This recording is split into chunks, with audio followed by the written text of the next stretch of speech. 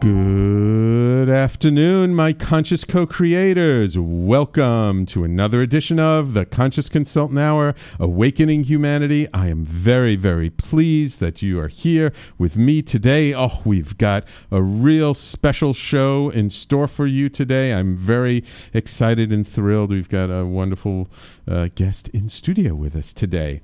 Before I get started with the quotes of the day, I just want to give a quick shout out to everybody who came out to last week's Conscious Business Collective. It was a wonderful meeting, a very interesting balancing of energies and a great way to spend the evening. We'll be following up, of course, with another meeting this month on the fourth Thursday of the month. I don't know what date that is right at the moment, but you guys know it's like 4 weeks from today.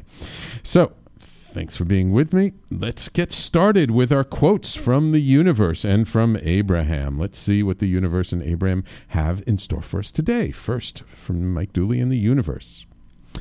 It's exactly at times like these, when the going gets tough, rumors are rampant, and people begin to resist change, that you know things are about to get really, really good. You always pick the right time, the right place, and the best genes. All eyes are upon you, the universe. We love our quotes from Mike Dooley in the universe, letting us know, like, hey, don't forget, like, just when times are tough, that means, like, things are just about to shift or change. I had a teacher once who used to say that frustration is an indication of massive change around the corner. And there's a lot of change brewing in a lot of different ways. And I think this is a wonderful and very apropos quote for what we're going to talk about today. So take heart. Don't worry when things are tough. They're not going to stay that way. One thing you can always count on, things will always change. So not to worry. The universe and all those millions of angels are out there with their eyes upon you. Everything is good. Let's see what the quote we have from Abraham. Actually, our quote today from Abraham is an excerpt from his book, The Vortex. Let's see what it says. The essence of my every desire can be fulfilled. If your space-time reality has the wherewithal to inspire a desire within you, it is our absolute promise to you that your space-time reality has the ability to deliver, in full manifested form, the reality of the desire it has inspired. Any and all desires can be fulfilled unless you are holding yourself out of alignment with your own desire. The feeling of competition or shortage or limitation of resources means you're out of alignment with your own desire. And that's from Abraham and Esther from the book The Vortex. And so this is kind of one of these promises that Abraham makes over and over and over again. And that is that if you have a desire, if because of the life you're living, whatever the contrast is, whatever is going on, it brings a desire that bubbles up within you. The fact that you have that desire means the universe has the ability to deliver that desire to you. And again, it may not do it instantaneously right away, but if you have that desire, it can be delivered to you. And if it is not being delivered to you, the only reason why is because of our own resistance to that very same desire. Now, you may be saying to me, Sam, what are you talking about? It's my desire. I want it. I really want it. How come it's not coming? Well, yes, we have desires and we may want things really badly, but if we feel like we don't deserve to have that great relationship or abundance flowing to us or to be recognized for our gifts, if inside of us there's some internal resistance, maybe we're afraid to be in the spotlight, maybe we're just afraid of having things work out so well for us that we're afraid we'll lose it, that creates resistance. That energy creates a resisting energy that causes that manifesting of that desire to really slow down and either take its time getting to you or not get to you at all. It's really our work always is to line up with the desire, is to line up with that very thing that in our gut we know we want, and we can have it. Abraham says, right, the universe says, if you have this desire, then you can absolutely have its manifestation, its fulfillment. It's just about releasing the resistance.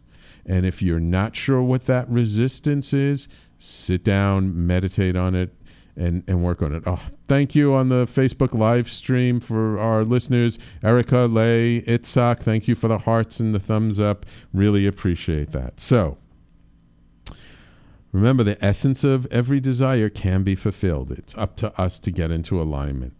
And the universe has our back. Never worry about that. So, 2 wonderful quotes. And as you will see, we will work these quotes into our show today, as I would like to welcome to our show today my guest, Dr. Rachel Harris, PhD. She's a psychologist and author of the book, Listening to Ayahuasca, New Hope for Depression, Addiction, PTSD, and Anxiety. And let me hold it up to the Facebook live stream real quick. This is the book. It's a wonderful book. Get it. She was in private practice for 35 years, maybe more by now, working with people interested in psycho-spiritual development. During a decade of working in research, she received a National Institute of Health's New Investigators Award and published more than 40 scientific studies in peer-reviewed journals. She has also consulted Fortune 500 companies as well as the United Nations. This woman is no slouch. Now, as a result of her own experience with ayahuasca, Dr. Rachel Harris was inspired to research how this medicine was being used in North America in the largest study of its kind to date. Listening to Ayahuasca describes her findings, including miracle cures of depression and addiction, therapeutic breakthroughs, spiritual revelations, and challenging, and even what we'd call the bad trips. So, Dr. Harris, welcome to the Conscious Consultant Hour. Thank you so much, Sam. I'm really happy that we were able to arrange this to get you in studio while you're passing through New York City. Yes, correct. It's always great to have it. Now, I know your daughter's in the city. Are you originally from this area? Or? No. Princeton. From Princeton. Oh, yeah. Not that far away. No, we'll give it to you. So I always like to start off giving my audience talking about just a little bit of your background. So you've been a therapist for many, many years. And as our audience know, therapists are very close to our heart because my wife is a psychotherapist. Right. And we do EMDR and other forms of CBT and other forms of therapy here in the center. But your work seems to have always had a very spiritual lean to it, no? Yes, that's correct. Is there something that kind of... How did that happen? Yeah, like what put you on that initial path? Because there are lots of therapists out there who aren't necessarily that spiritual. Though these days it's getting more rare. Well, when I graduated from college, I went to Esalen Institute in their residential program. And it was the 3rd residential program they tried to run. It was the only one that actually went the full 6 months. Oh, wow. And so I considered that graduate school. I mean, trust me, nobody else did. Yeah. But this was 1968. This was a really long time ago. And that residential program focused on meditation and body work. Oh, interesting. So that, for me, has always been a foundation. Okay. Then I had to go to graduate school after that. Right. And the theory, Esalen was experimenting with how to run a residential program. There were 11 handpicked people, and we spent 40 or 50 hours a week together, and we worked with the top people at that time. Oh, wow. And any names that people would recognize today? I don't even want to go into it. Okay. All right. No worries. It was everybody who was anybody in 1968. And so that for me was a foundation. But after that, and I stayed at Esalen, of course, for a couple of years working. But after that, I had to go to graduate school. Right. And so with that foundation, I switched to research in graduate school because it seemed a safer bet. The graduate schools had not caught up to the level of psychotherapy that Esalen was experimenting with. I bet. So I was better off on a research track. And that's how I spent a decade in a research office and did all that work. Okay. And so I guess you started meditating at that time. And before. Even before that. Wow. I'd been searching. I'd had experience as a child and growing up, and so I'd already been on a path. That's how I ended up at Esalen at age 21. Okay. I had really been searching. So your roots go like really into childhood. Yeah. And anything you'd care to share or no? We can move on. Well, I think, it's Charlie Tart, the psychologist who's done a lot of parapsychological work. He has a website where he's been asking scientists for their childhood peak experiences. And many, many scientists have many people have peak experiences, and especially from childhood. Okay. But I sort of pursued those experiences. I found them very meaningful and wanted to know more about them. Oh, okay, great. Okay, so let's move on, and we'll just start to touch upon our main topic today, which is your book, Listening to Ayahuasca. How did you come to decide to focus on this particular plant medicine, as it's known, and why did you decide to do all this research around it? Yeah, I can't claim any of those decisions, so I can explain how it evolved. Okay, but you'll see pretty soon I was not exactly in charge of anything. Okay, and so what happened is once my daughter was finished her graduate school and I was feeling quite free, I was living in Princeton, New Jersey, and I was searching. This is not part of a spiritual search. I was looking for a beach vacation. It was February. I thought, well, this makes perfect sense. Funny how those things work. Yeah. So I had set up a vacation at a retreat center that I thought sounded very exotic in Costa Rica, between the rainforest and the Pacific Ocean. And 2 days before I was scheduled to leave, I got a phone call from the person who was arranging it. And she said, well, do you want to participate in the ceremonies?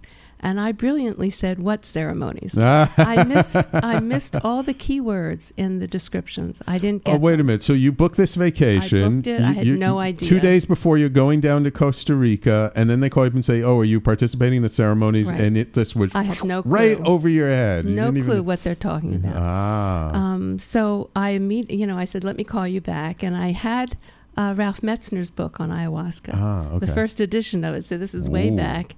And, I read through all the personal reports, all the first-person reports, and I was just ready. I had had psychedelic experiences in the 60s. Okay. And then I was a householder raising a daughter, and now I was fairly free. I was ready. Yeah, interesting. So it's kind of funny how, you didn't even realize what you were putting yourself in the middle of. No, so I did no screening whatsoever, which is not, I really say to audiences, don't do as I do, do as I say. I didn't know. Right. Okay, great. All right, so wonderful. We're laying the foundation. We're going to take our first break, and when we come back, let's talk about then what happened in Costa Rica and how this whole thing evolved. Great. All right, so everybody, please stay tuned. You're listening to the Conscious Consultant Hour, Awakening Humanity. My guest this hour is Dr. Rachel Harris, author of the book Listening to Ayahuasca, and we'll be right back.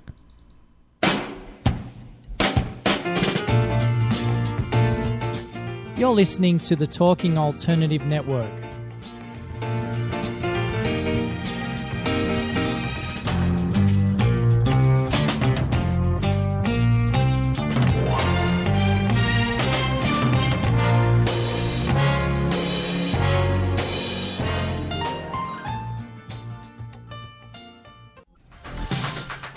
Hello, I'm JC. I'm Joan. And welcome to 21st Century Entrepreneur. We bring education, insight, knowledge, awareness, trouble, craziness, and fun for you, the entrepreneur who's looking to build your business and your community. Listen every Friday from noon to 1 Eastern on talkradio.nyc. And you can tweet us at 21st CE Radio or Talk Alternative. Talking Alternative Radio, 24 hours a day.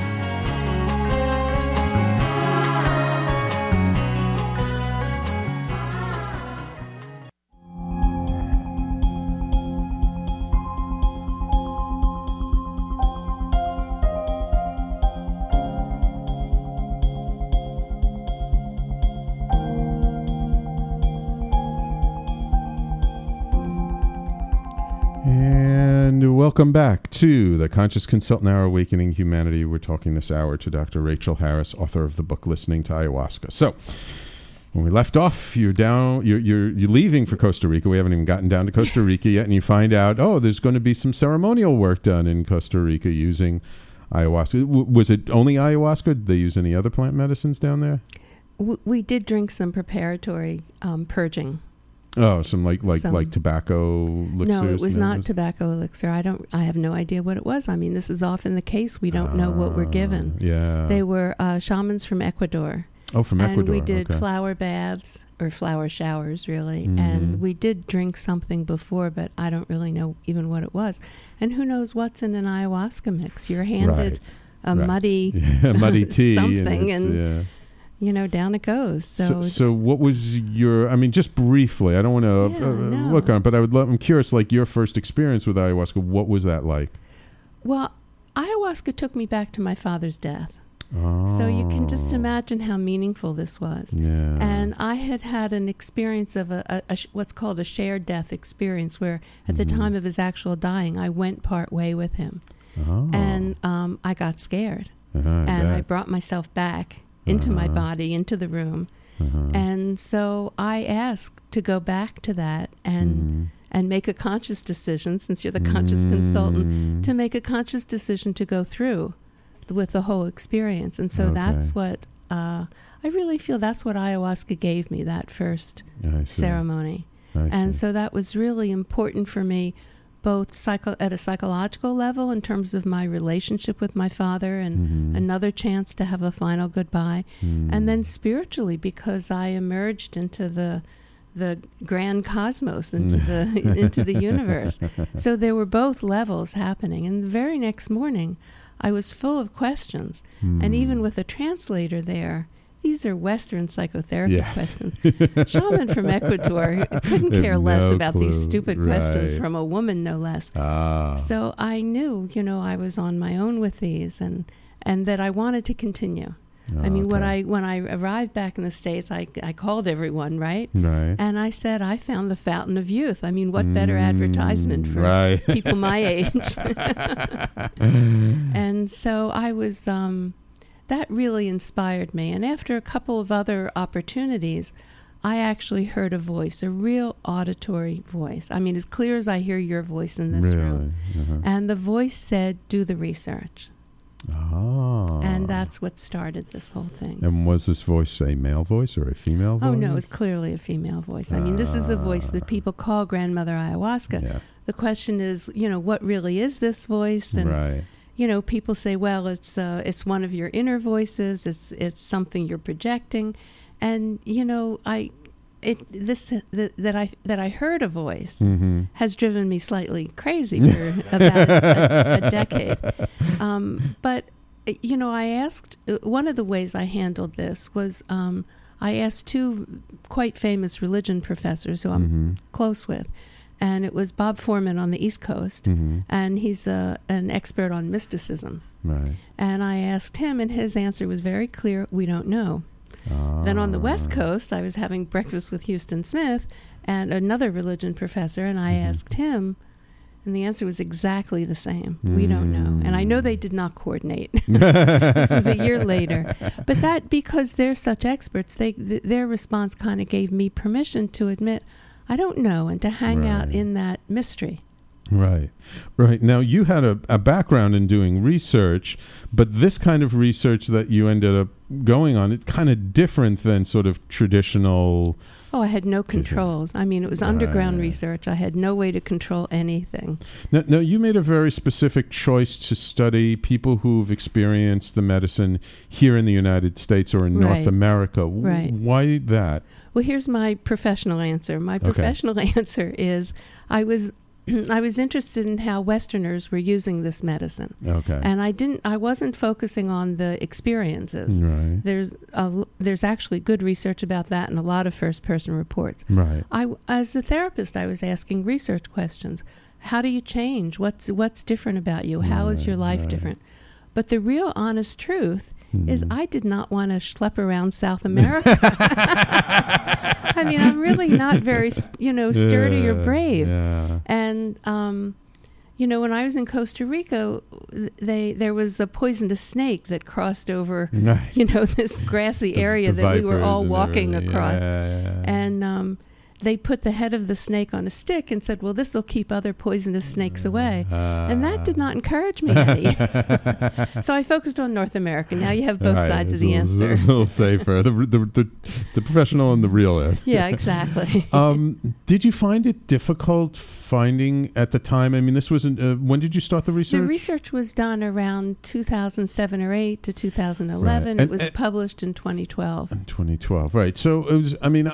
I've been aware of ayahuasca before even I started doing my own medicine work the last 3 years, about 3 or 4 years, about 7 years ago, so about 2010. So this was even a little bit before then, and this was before sort of the popularity that exists today around it. It was relatively quiet. Quieter. So how did you find, and you created this whole forum for people, this huge... This is what researchers do, yes. Right? The answer is yes. This huge thing for me. How did you find people? But you know how I created it is I interviewed Western shaman who were trained by indigenous shaman. I got the highest level people I could get. Okay. And I basically said, what should I ask them?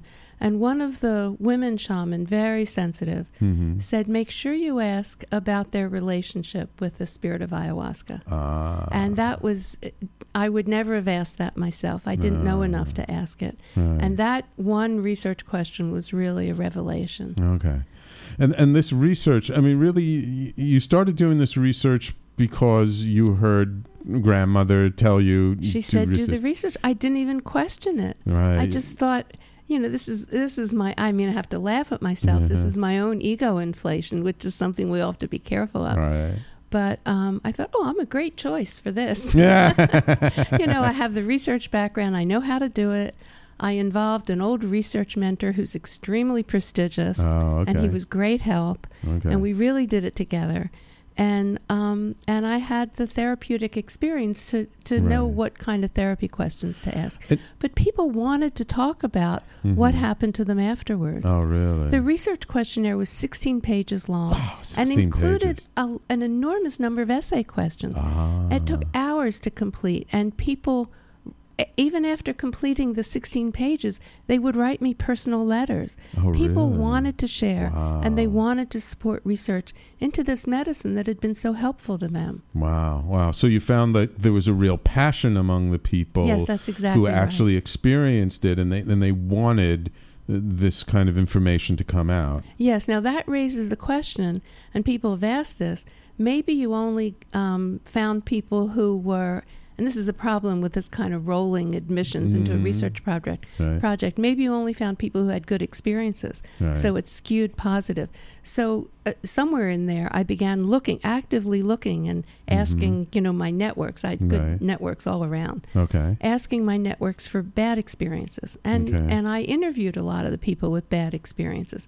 And we would go through really difficult, challenging, miserable stories. And then they would say, but I learned so much. It was so helpful for me. I would do it again. Now, that's not exactly a bad trip that's damaging. Or, there are stories of bad trips where people are anxious for months afterwards. I had very few of those. Right. But even those that you had, I believe you said in your research, people still gain something from it. So, and I go into my bad trip. I think the section is called my good bad trip or something like that, because it was so helpful. And this level of bad trip is by definition, spending 5 hours with our neurosis, just mired in our neurotic patterns. You can get a lot of so there's value. So even though it was unpleasant, let's not call it. It's not to say a bad trip. It was unpleasant. It was uncomfortable. Yes. But there was still therapeutic value. Yes, there was great. In some ways, more therapeutic value than when the unpleasant. It's hard. I can't prioritize. Yes, they were. True. Yeah, and people generally found these really challenging experiences to be therapeutic. Yeah, I mean, I personally know people who have done various ceremonial work, and the what I've observed of them just myself is that usually the most growth happened after a very unpleasant ceremony. Yes, the time after the ceremony, I call it the golden days and weeks. Mm-hmm. The time after the ceremony is such a therapeutic opportunity. Yeah. And especially with a difficult, challenging experience of your own personal neuroses. I mean, those days afterward are so valuable. Yeah, and I'm not really just talking about integration. A lot of people are talking about integration where you rest and do yoga and continue the diet and maybe journal and those kinds of things. I'm a therapist. I'm talking about therapy. Right. So your research has a very particular slant, shall we say, towards what, if any, was the therapeutic value that people got out of it. Exactly. So did you find that there was a lot of therapeutic value? Yeah, there was kind of a pattern, and other research studies are beginning to replicate it. Okay. And the pattern of after effects, basically, or benefits, is people felt their sense of themselves improved. They were more accepting, more self-compassionate. Their relationships with their family members, their important relationships, they were more invested in them. They valued them more. They wanted more. The word that often came up was, I want more authentic relationships. People also reported weeding out toxic relationships. It was interesting. So they felt better about themselves. They suffered with less depression and anxiety. Okay. And so you can see how they'd become more available. Right. Their health behaviors spontaneously improved. This is not something psychologists are very good at changing. So this was sort of shocking. People ate better. They exercised more. Many people, a number who I interviewed and followed up for 5 to 7 years, looked like they were becoming alcoholics. They stopped. They would wake up the next morning and say, alcohol is toxic, I'm not touching it. Really? Yeah, and they would stop, and I followed them, and they stopped. Right. And then there was a huge philosophical shift where they felt their relationship to nature, to the universe, it was a real sense of spiritual relationship that shifted. So it not only kind of opened people up to sort of the less physical side of life, shall we call it, an energetic side of life. Right. But they opened up to being more self-care, more self-compassion, to being truer to themselves and wanting to be more authentic to themselves and with other people. Yes, exactly. Which is a goal that therapists have and can spend years with. These are clients. all therapeutic goals, absolutely. Wonderful. Okay. So we're going to dive a little bit deeper into some of the findings that Dr. Harris found right after this break. So everybody, please stay with us. You're listening to the Conscious Consultant Hour, Awakening Humanity, and we'll be right back. You're listening to the Talking Alternative Network.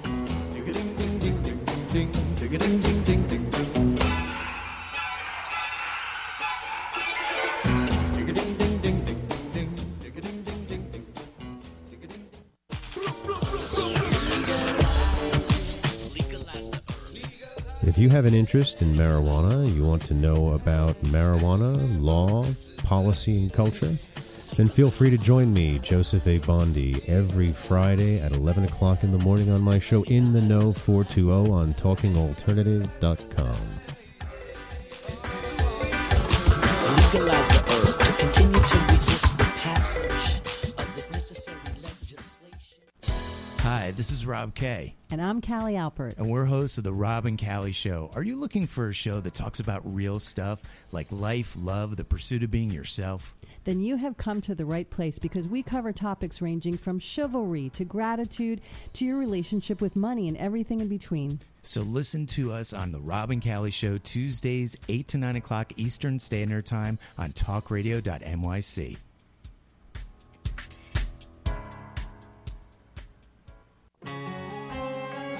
Talking Alternative Radio, 24 hours a day.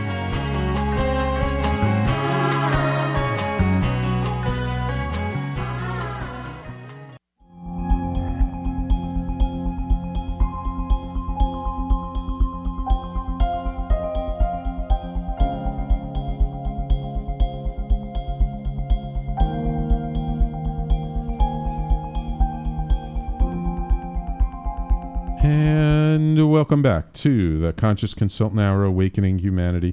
We're talking this hour with Dr. Rachel Harris, author of the book Listening to Ayahuasca, now available.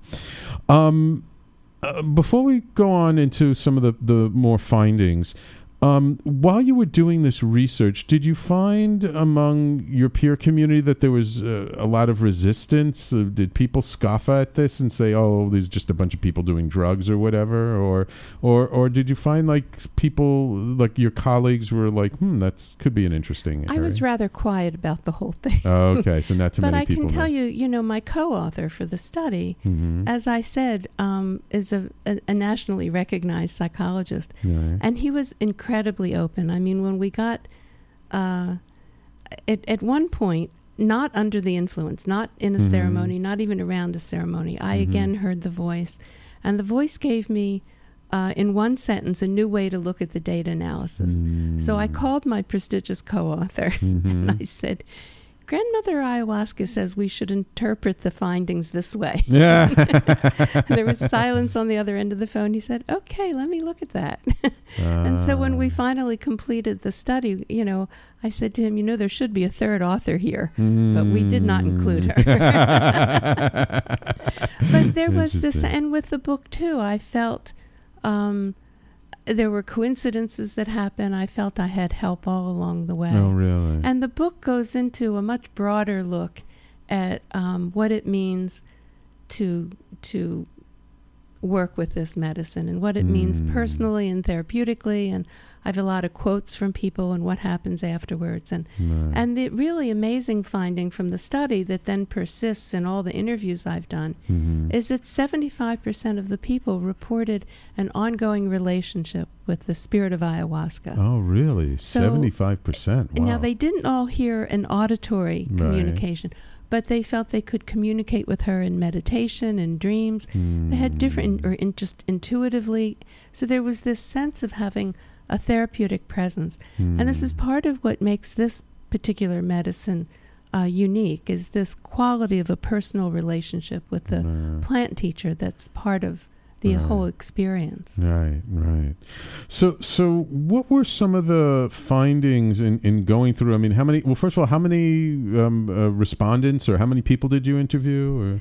Well, 81 people completed the research questionnaire, and then I've interviewed another 50. Oh, and, wow, a dozen or so I followed up for many, many years. Okay. And these were, ostensibly research interviews, but they morphed into psychotherapy very quickly. And I can give you an example of that. There was one young woman who came and talked about her experience of the divine feminine and archetype, and how this was wonderful for her, and gave her a vision of becoming a woman. She was in her mid-late 20s, and I, she went on for a good 10-15 minutes about this. And then I couldn't control myself any longer, and I said, "And tell me about your relationship with your mother." Yeah. And she burst into tears. So there are always levels of work being done. Right. And if we only do the archetypal level, then we're missing the psychological opportunity. Right. And she had real work to do with him. I mean, if you ask someone about we don't all burst into tears immediately. Right. So there was work to be done. Right. And I never want to skip that basic family of origin work. Right. Yeah, I mean, because those are the foundational relationships it's the that foundation, shape us. Right. So did you find that the respondents had people usually, did they just go to one ceremony? Did they been to several ceremonies? The criteria was that they had been at least to one ceremony in North America. So some people were members of one of the syncretic churches. Oh, yeah. And so they reported they'd been to 200 ceremonies. Wow. But, the churches meet every 2 weeks. And these churches they're from Brazil, and there's one in New Mexico and 2 connected in Oregon, and they have the legal right to use this indigenous tea as a sacrament. So it's purely as part of the religious ceremony. It's a sacrament. Right. And was that common with the people that experienced the ceremony? The ceremony was always a very sacred space for people? I was surprised that pretty much everybody was in a ritualized setting. Right. Now, this is now, the data was collected 7 years ago. Yeah. We don't know how it's changing. Yeah. And this medicine is meant to be used in a ritual setting with a shaman present. Right. And the kind of energetic healing that goes on, the shaman sort of orchestrates. Right. Now, and I want to add, and provide safety for the participants. That's really important. And I actually wanted to ask about that. Did you find any issues with the shaman that people worked with? Or is there any You're talking about rape. Let's just be really clear about it. Yeah. But not just rape, but there can be other manipulations too. Right. Because most of the people were responding about their North American experience. I didn't, but I did interview a few people who'd had bad experience in South America. Okay. And one woman in particular has been talking and lecturing and writing about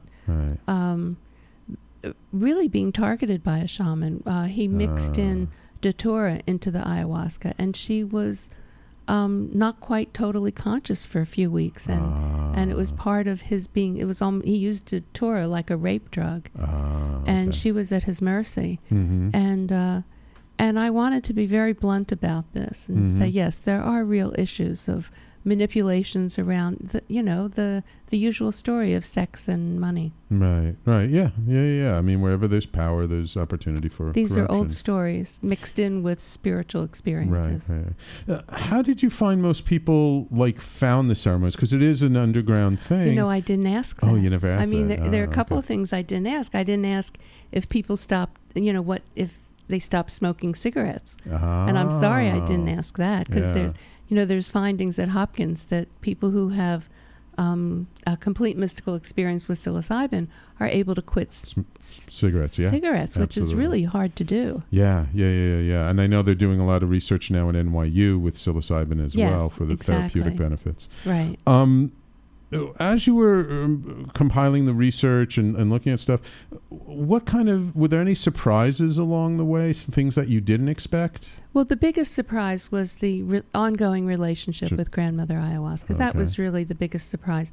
And the book only really talks about the research in the first couple of chapters. Most of the book is a real exploration of how ayahuasca is being used. And I had to do a chapter on mediumship. Because it wasn't a surprise, but it was difficult for me to write about it in a way that made sense to me.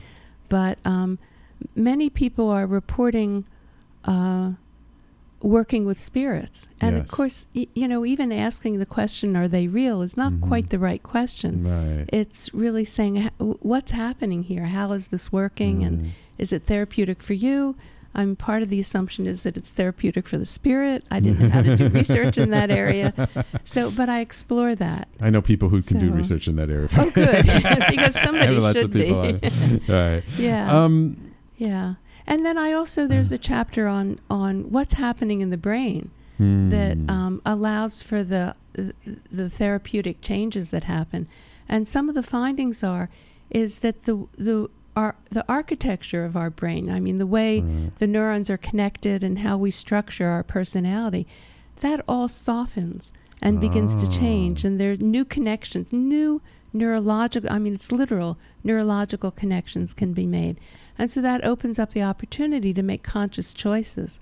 We're all wired from early childhood. But as an adult, we can look at our experiences differently and make different decisions about how we want to be in our lives. Right. Our past doesn't necessarily have to shape our future, even though it may influence it. Doesn't have to. Right. Were there any really remarkable breakthroughs that you learned about these are inexplicable. Some people did report a lifelong depression has lifted. Another person reported she'd been on antidepressants for 20 years, the age of 18 to 38. Wow. And had done numerous ceremonies, but she started microdosing. This is sort of a hot topic these days. Yes. So she would take just a few eyedropper drops under her tongue of ayahuasca in the morning. So she had no psychedelic effects whatsoever. Right. She lived her normal life. she did this maybe twice a week, and no more antidepressants. No more antidepressants. And she has a diagnosis of major depression. Wow. This is not a light, I need a little help. This was lifelong depression. Wow. Yeah. Did you find that everybody had a strong experience when they went into ceremony?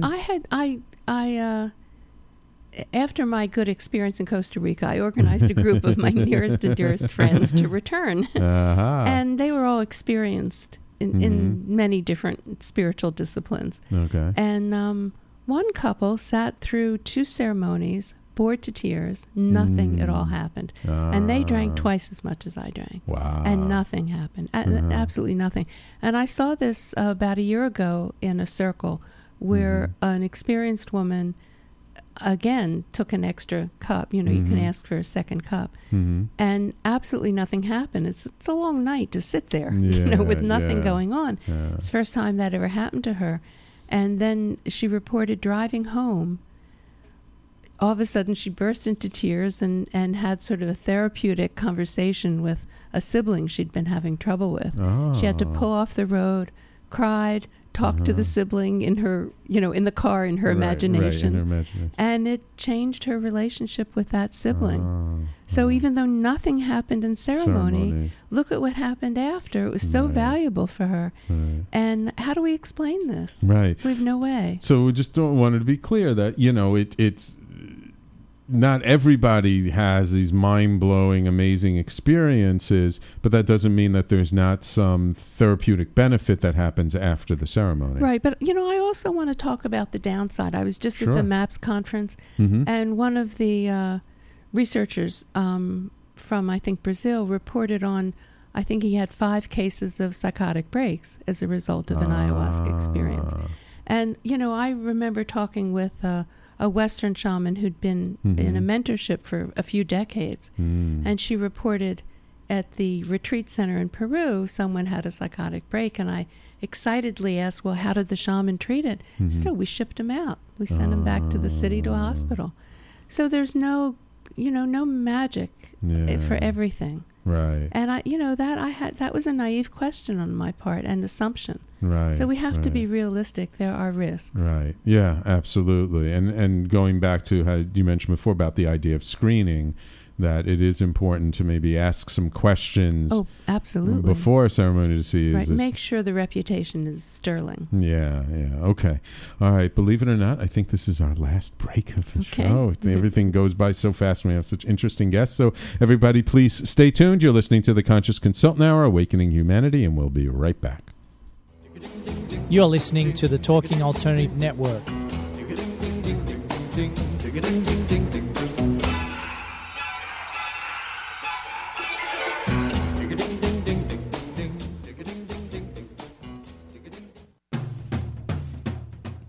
Are you into comics, movies, and pop culture at large? What about music and TV? Then you're in for a treat. This is Michael Dolce, your host on TalkingAlternative.com. I've been professionally writing comic books, screenplays, and music articles for almost 15 years.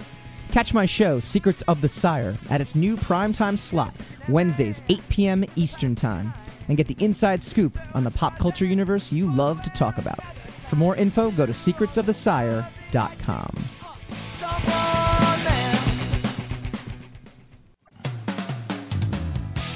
TalkingAlternative.com.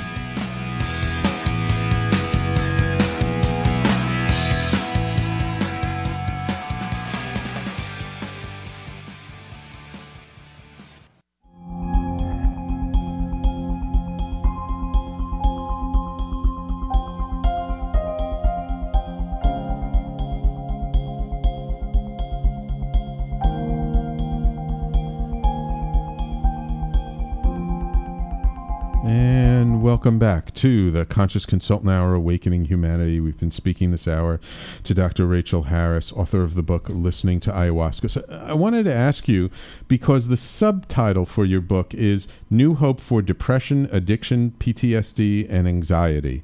Why did you put all that in there? Well, that sort of covers the waterfront, doesn't it? Yeah, it does. I mean, that's pretty much like, I know it's everything like our therapist deals with here in our center. Right. Those are the most common things.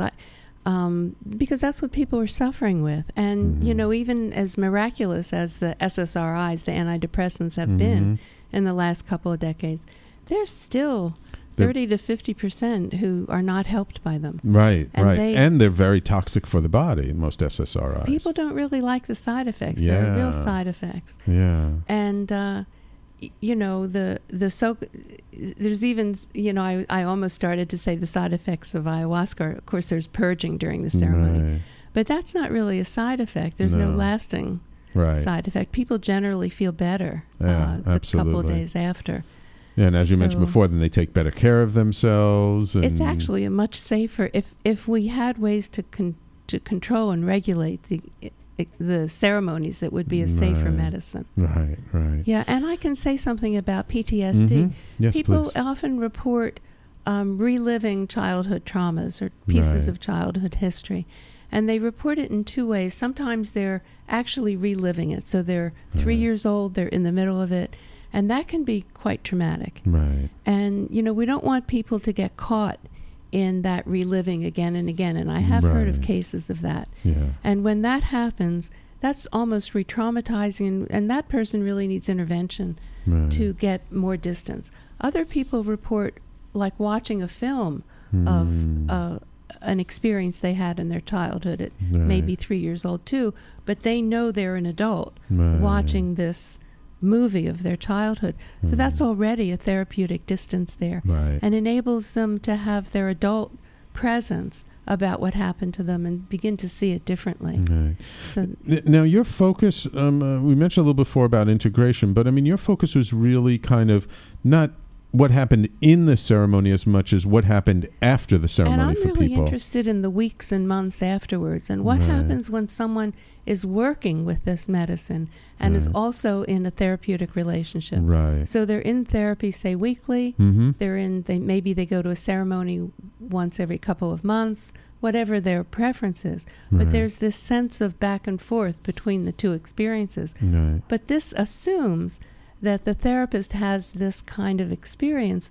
where they know how to work on these different levels and differentiate a psychological issue from a spiritual experience. Yeah, I consider myself extremely fortunate because my wife does EMDR and she actually, had talked about seeing her own EMDR therapist. Yes. But it wasn't until we started doing ceremonial work that she actually made the effort and talked to her supervisor and started working with her. And she would tell me about all these experiences. And sometimes the EMDR session, she said, was almost like a spiritual experience.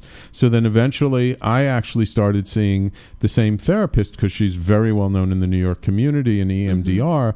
And and it like moved so quickly through it, and it really helped to integrate because EMDR is also not just a talk-based therapy. It's very body-oriented. It's very body-oriented, and I found that it really sort of exponentiated the process of the integration and what's happening. So it is, I mean, I guess this would be something you would agree with to recommend that, like, if you're doing ceremonial work, if you can also be seeing a therapist at the same time, like that's the best of both worlds. I think that's the best of both worlds, as long as you have a therapist who can travel in all that inner landscape and territory and can differentiate between levels. Right. Yes, I think that's the best of both both and it was worlds. interesting because even though the therapist we used didn't have any experience with ceremonial work, she had a very spiritual practice and a very spiritual underpinning to herself, so she could work through the stuff. She's traveled in her own inner territory, so she can recognize. Exactly. Yes. So, about the research, I mean, what do you think are like sort of some of the key things? I mean, not everyone should go out and buy the book, of course, but what are some of the key things that your research revealed that you think is important for people to understand about what can happen after a ceremony? Right.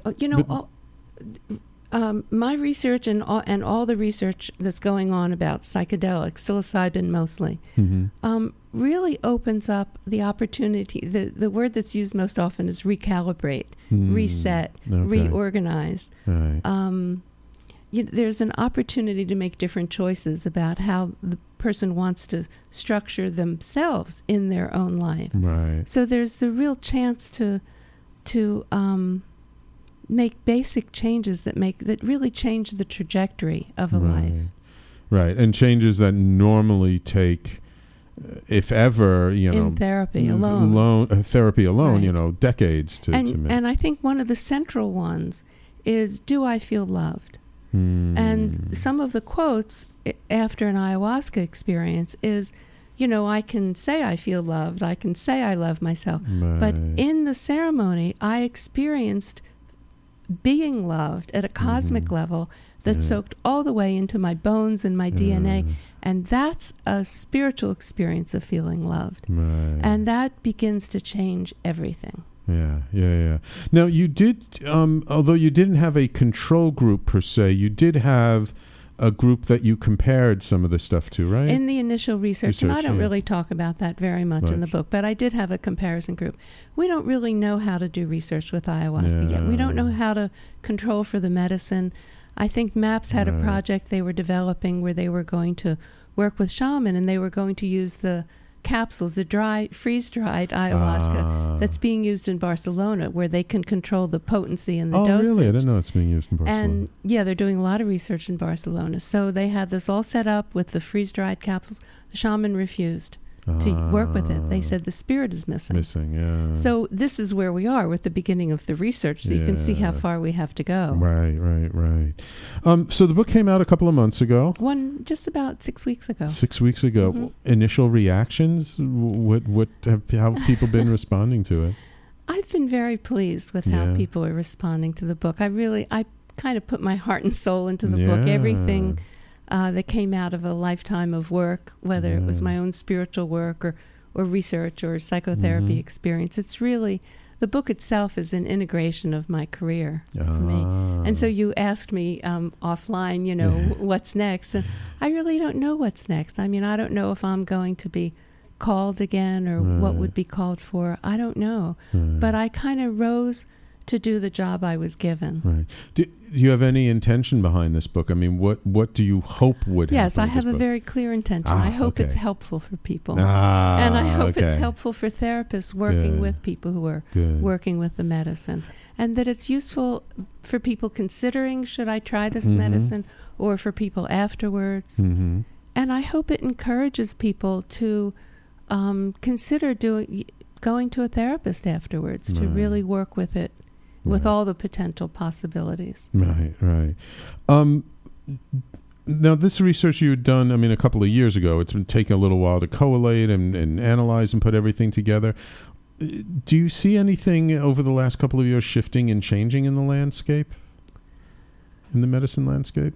Well, it's an underground medicine landscape. And so, the question is, who do you trust to go to a ceremony? Right. And is it someone who's had 6 months experience or a few years or not even 6 years? I mean, it really should be decades. Yeah.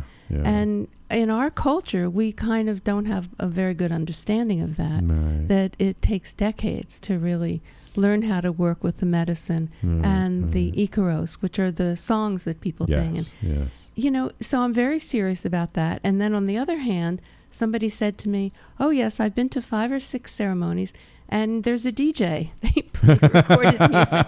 And I sort of want to tear my hair out. But then he talks about how he's benefited. And he's really experienced important therapeutic benefits. So I was glad I kept my mouth shut. But in general, I would tend to say, I hope the ceremonies retain their holistic ritual where it's the medicine and the Icaros, the music, and that it's a complete ritual. Right. And it retains its sort of spiritual quality to it because it is a spiritual ritual. Absolutely. Yeah. I'm just curious, not whether it's in the book or not, but just personally, have you learned more about sort of the indigenous culture behind these ceremonies for yourself personally? Well, the indigenous culture can also be very dark. Yeah. And, some people who maybe are partially trained as shaman become infatuated with power and control, and they go off to the dark side. And there are terrible stories from indigenous shaman about attacks between shamans. So there's a dark side to this medicine. You know what I just picked up again recently? I had read these books when I was in high school, and it's like I can barely remember anything. So I said, you know what, this is important. I need to read them again. I just picked up Teachings of Don Juan. The Castaneda. I knew you were going Castaneda there. books. Yeah. And I'm like reading it now, and it's, of course, I'm getting a very different message, and it's very interesting to revisit that body of work. Right, and the power can go either way, and of course that's true for all of us. Right. Yeah, and I just want to end on a point that for the one thing that I've learned is that there's also a real difference between the mestizo tradition in South America and tribal. And that, sort of after the conquistadors came in, the Indians did adapt somewhat of a patriarchal model from the Christianity, but really the true indigenous culture is much more tribal and less kind of hierarchical in a way. And there is a difference, and I've experienced there's a difference in those approaches towards ceremony. I honestly I can't really speak to that. I don't really know for sure. Yeah. One of my little things I've learned. Anyway, okay, good. I really appreciate you taking the time to come into studio Thank today, you so Dr. much, Harris. It was wonderful having you here. Let me hold it up for the Facebook live stream one more time. Listening to Ayahuasca by Dr. Rachel Harris. Go out and get the book. It's a wonderful book. Anybody involved with ceremonial work, thinking about getting involved with ceremonial work, this is an invaluable resource towards it. So thank you, Dr. Harris, and thank you so much. I hope all the best for you. And so for all of our listeners, thank you for tuning in today.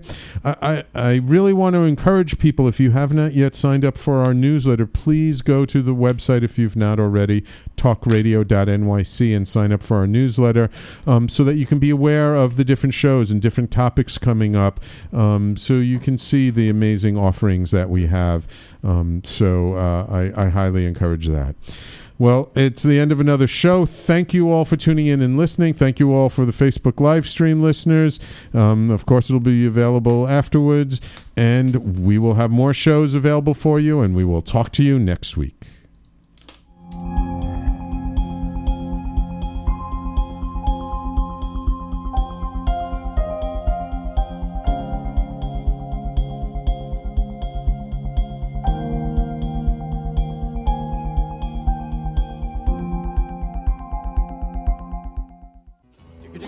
You're listening to the Talking Alternative Network.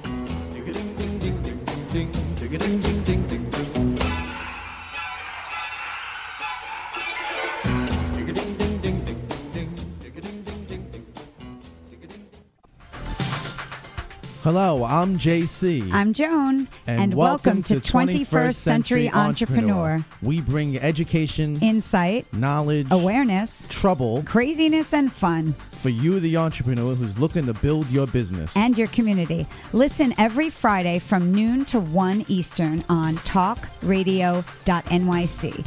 And you can tweet us at 21st CE Radio or Talk Alternative.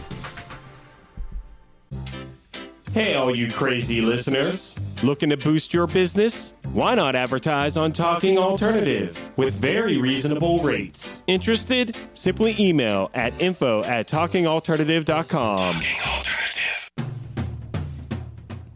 Are you into comics, movies, and pop culture at large? What about music and TV? Then you're in for a treat. This is Michael Dolce, your host on talkingalternative.com. I've been professionally writing comic books, screenplays, and music articles for almost 15 years. Catch my show, Secrets of the Sire, at its new primetime slot, Wednesdays, 8 p.m. Eastern Time, and get the inside scoop on the pop culture universe you love to talk about. For more info, go to secretsofthesire.com.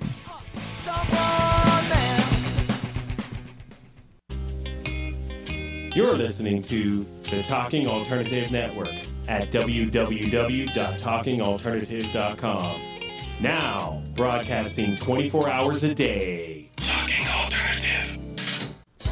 Hi, this is Rob Kay. And I'm Callie Alpert. And we're hosts of The Rob and Callie Show. Are you looking for a show that talks about real stuff like life, love, the pursuit of being yourself? Then you have come to the right place, because we cover topics ranging from chivalry to gratitude to your relationship with money and everything in between. So listen to us on The Rob and Callie Show, Tuesdays, 8 to 9 o'clock Eastern Standard Time on talkradio.nyc.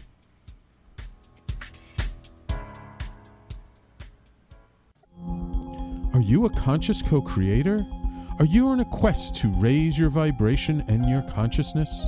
I'm Sam Leibowitz, your conscious consultant, and on my show, The Conscious Consultant Hour, Awakening Humanity, we will touch upon all these topics and more. Listen live at our new time on Thursdays at 12 noon Eastern Time. That's The Conscious Consultant Hour, Awakening Humanity, Thursdays, 12 noon on talkradio.nyc.